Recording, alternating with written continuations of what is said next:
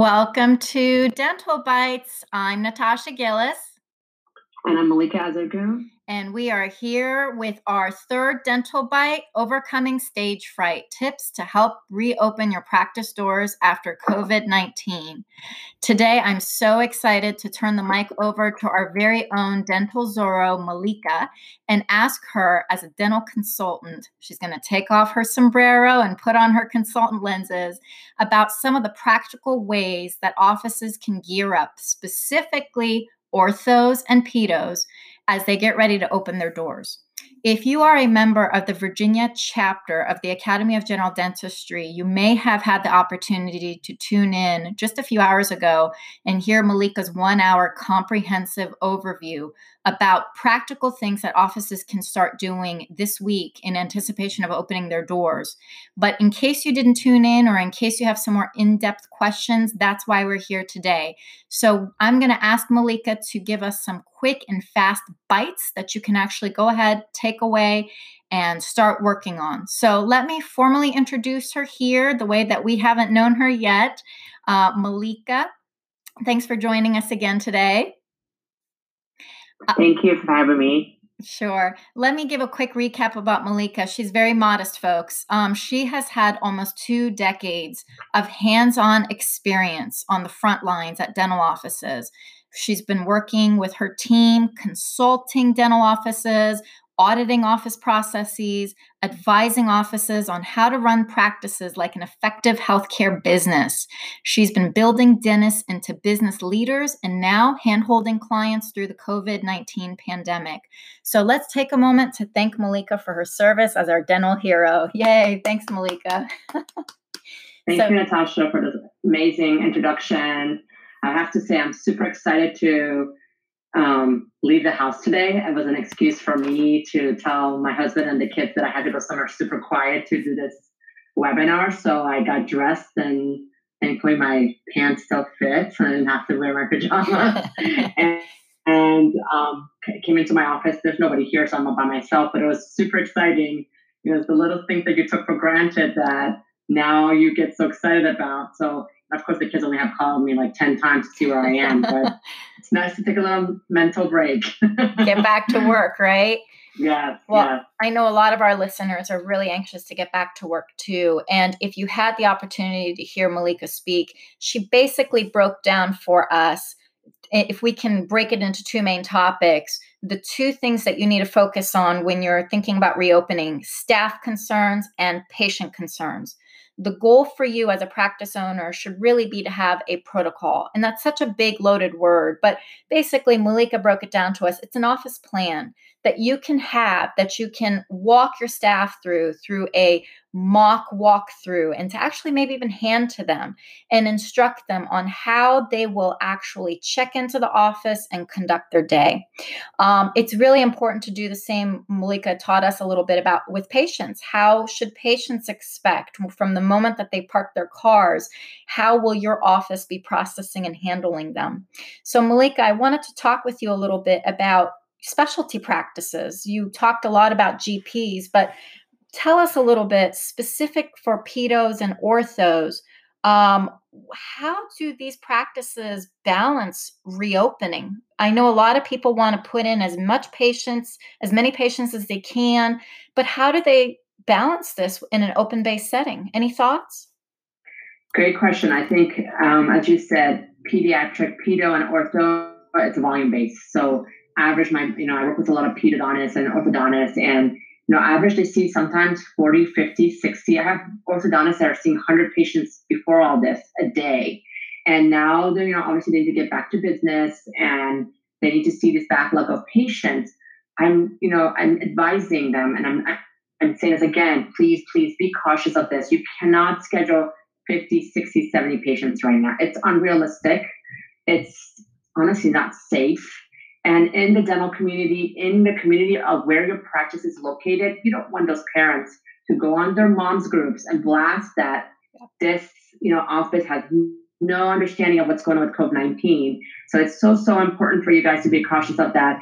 And as I had said on the webinar, categorize your patients. Have, type A, 2, 3, or A, B, and C. And what that means is that, let's say your A patients are the patients that you would want to see because they are having some, wire issues because they're, let's say your orthodontist, the wires popped out so many times and they've been in braces more than they need to be, just really need to get those braces off, or they need that tray change, but they need to see you first. And mom's concerned about that their brushing is not good, so they're not sure if they should continue with braces. Those are the patients you want to see.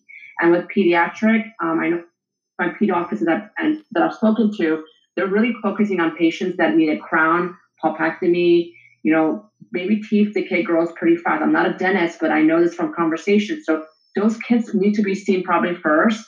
Your hygiene for your pedo can wait. Postpone the hygiene as much as you can right now. Do the treatments. And, some, things that I'm hearing and questions that are being asked and people are trying to figure out is a lot of pediatric dentists do nitrous. They do the laughing gas. And that nitrous has a tubing that's connected to it. The noses are, autoclavable, or you can replace them or like one-time use. The tubing is not. Reach out to your, supplier. You need to get a couple different tubing for those nitrous machines, because you probably shouldn't use the same one right now. And you need to find a way to sterilize them. And I'm hearing people are using sleep apnea machines, ingredients that they use for that to clean them. So make sure you are communicating that information and getting what you need before you open those doors. That's a great idea. Get ready to get ready. Yes. And talk to me a little bit too, since we're talking about the way that pedo and ortho patients usually are seen, and Malika, better because you've been in these offices, is they're in open-based settings, right? Yeah. So how do you recommend, with this concern with social distancing? And as you said, as a mother, you're right. I mean, that would be the first issue. If I walked in and I see child A, patient B, patient C stacked up, I would say, what's going on here? Any recommendations on how to physically perhaps seat patients, or any sort of accommodations that practices might want to start considering? Great question. I think one benefit of a lot of these pedo ortho practices is that they have a lot of chairs. They're open bay. It's got its pros and its cons. The pros is that you can technically put your patients every other chair to give that space. And especially pedo, I know a lot of my pediatric dental office says they have a private room for their treatment, or their kids that are anxious and scared. So you can utilize those rooms right now because it's got a closed door and it's private. Now, if you do not have that, or your office space is very limited, you can get barriers to put in between your chairs. And those are available. You can talk to the person who built your office, or you can talk to, go to Home Depot, get the measurements, and if you're handy, even better.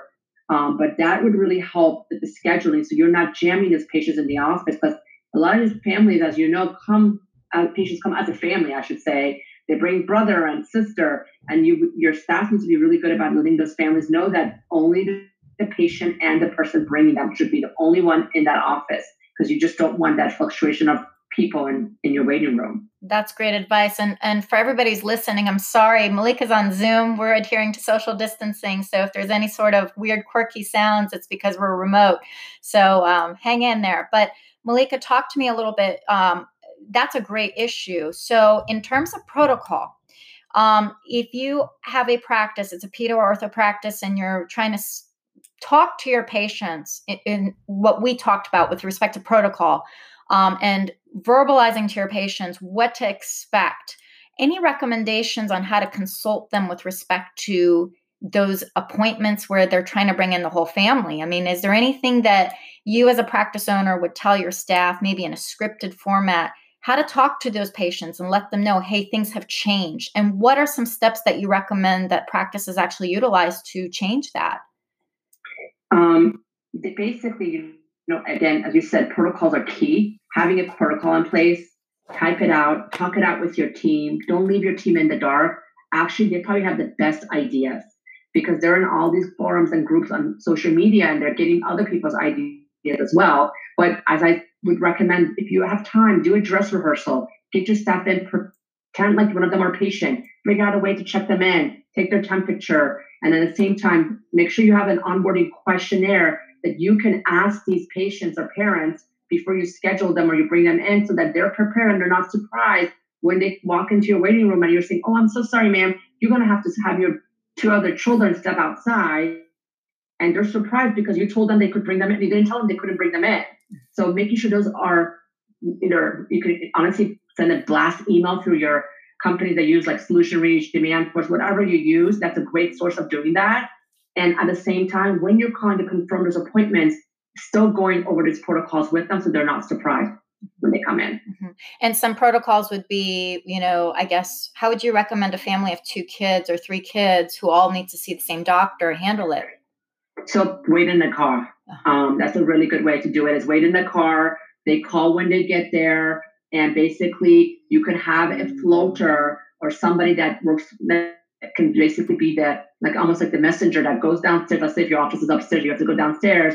They tell you that they're in a Honda Odyssey gray. You go, you introduce yourself with obviously your mask and your gear. You can even ask mom right there any changes to medical history, get all that information and get Johnny upstairs or into your office. And then unless honestly Johnny is 2 or 3, yes, they need to be accommodated. Where ortho is easier because a lot of ortho patients are at least 8 and above. Yeah. So they're pretty self-efficient. But pedo, if they're under the age of, honestly, I would say I have a 7-year-old. I think my 7-year-old probably wouldn't even go without me. Like anything 8 and above would probably be ideal, is that, and letting them know that on the phone so that they can prep their kids. You're not just going to the car and grabbing their kid. They know that you're going to come downstairs. And maybe if you have the same floater, you use their name and say, Sarah's going to be the one person coming downstairs to grab Johnny from you from the car. And then when we're done, we'll bring Johnny downstairs and take the next child upstairs. Right. But having protocol, having a system that you guys can follow. That's right. And at all times to make sure the parent is comfortable. So maybe a FaceTime or something while the child is seated so that they can monitor the child remotely. Exactly. Yeah. Exactly. Great idea. So our third question, if you're in Virginia, that we just got delayed by a week by the governor's order with respect to when we can return and open doors. Maryland, for example, is still closed indefinitely. So for these practices that are gearing up, do you have any recommendations with respect to what happens if we don't open on May 1st, for example, or May 8th, and you're starting to gear up and schedule patients? Any thought processes on that? I mean, honestly, I think, again, it's going to be communication with your patient, letting them know that there's a chance that your appointment might get rescheduled. Mm-hmm. I am hearing a mix of, offices saying, I have patients that want to get in. They're like mad that we can't get them in. And then they have a mix of patients that they think they're crazy that are opening the doors. So you're going to get a 50-50 reaction to this situation. So making sure that, especially the ones that are so anxious to bring their kids in, because that could be the only outing they've had in the last 1 month, honestly, is to making sure that that individual, that patient, that parent is aware that based on the governor, based on the recommendations, we are to open the state, but please note that there's a chance this could change. And also prioritizing your patients and making sure that your patients that are more in pain or need to be seen due to whatever circumstance it is, they are the ones on your priority list to call. You're not just putting a bunch of patients in and you wish that, I wish I'd brought those emergencies at first, and here we are, and 2 weeks later, and we have to postpone, the date to open our practice, and there's so many patients that we can't get in anymore. Right. We're overwhelmed. And I love in your previous seminar with the Academy of General Dentistry, you basically said take a highlighter, and whether it's by color coordinating or color grouping, prioritize your patient list into 3 different categories. And I thought that is so concrete and so doable. I loved it. And honestly, it comes down to becoming a leader. Honestly, just taking that leadership role right now more than ever before. Because not only does your patients need it, your staff need it, because they don't know as much as you don't know. So, and some of it is going to be trial and error. Honestly, there's no set way of doing it. And as I said, communicate with your colleagues too and see what your other offices or friends are doing. But that could kind of give you some ideas of, oh, that's a good idea. I can try that. Right. But then you might be like, okay, my office is an ortho office. It's not general. I can't listen to my general friend that's opening and only see 4 patients. I can't see 4 patients. I have to see 20 patients. So how am I going to pivot and be able to change my schedule to be more friendly to what's going on with COVID-19? That's great. And, you mentioned something that it's a little bit off topic. You said, for example, pedos, if Johnny's in the car, 2-year-old Johnny's in the car, and you're trying to prep him for something that is a little bit nerve-wracking already, going to see a dentist, maybe planning to have videos that these children can access on the website, or maybe sending them these videos prior to the appointment. It might be a good way to get them ready.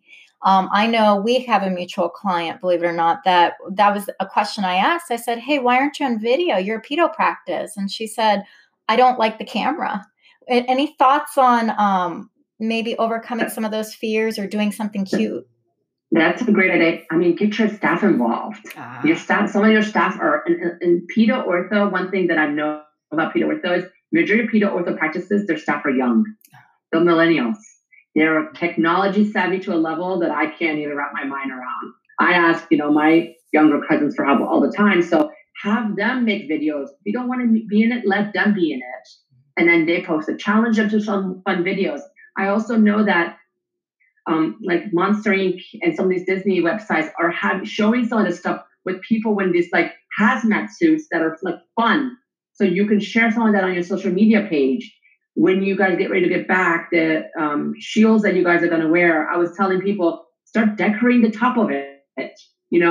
Maybe have some fun ears, order some masks that have fun graphics on it for the front desk to wear.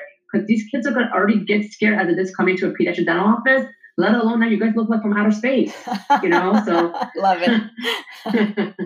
So you have to kind of get creative. And I said, your staff are probably the most creative team you have. So utilize and communicate with them. I love it. So guys, because these are dental bites, as promised, we're going to wrap it up. So bites to take away from today per Malika's conversation with us: be a leader. Communicate to your patients, to your staff. Now more than ever, create clear protocols. And this can even be through office signs with directions. Give them clear instructions that they can use when it comes to how they're supposed to see patients, and as well as your patients. What is expected of them when they come in through your doors? Bite 2, open slowly. Give both your staff and patients the confidence that they need to know that you can handle this. Staff will need time to get back into the groove of things. Patients need not to fear leaving the house. Time is very important. And then lastly, Malika's favorite word, pivot. Be ready to pivot. Things will be constantly changing. Have some flexibility in your plans. Be creative. Prioritize your patient types. So in closing, Malika, now you can see why I named you my dental Zorro. You always manage to come in and save the day each time. And I know she's been on a speech-a-thon today, so we'll wrap it up by saying thank you, Malika. If anybody needs a sample roadmap for reopening, please reach out to Malika and her team. Malika, what's your email address? It's Malika, Malika, @ZAR dentalconsulting.com. And please go ahead. No, and you can also go to my website, zardentalconsulting.com, and under contact, it has the information there as well. Fantastic. See, you knew what I was going to ask you. So until next time, guys, Natasha Gillis, your smiling lawyer, and Malika, your dental Zorro, signing off. Have a great day.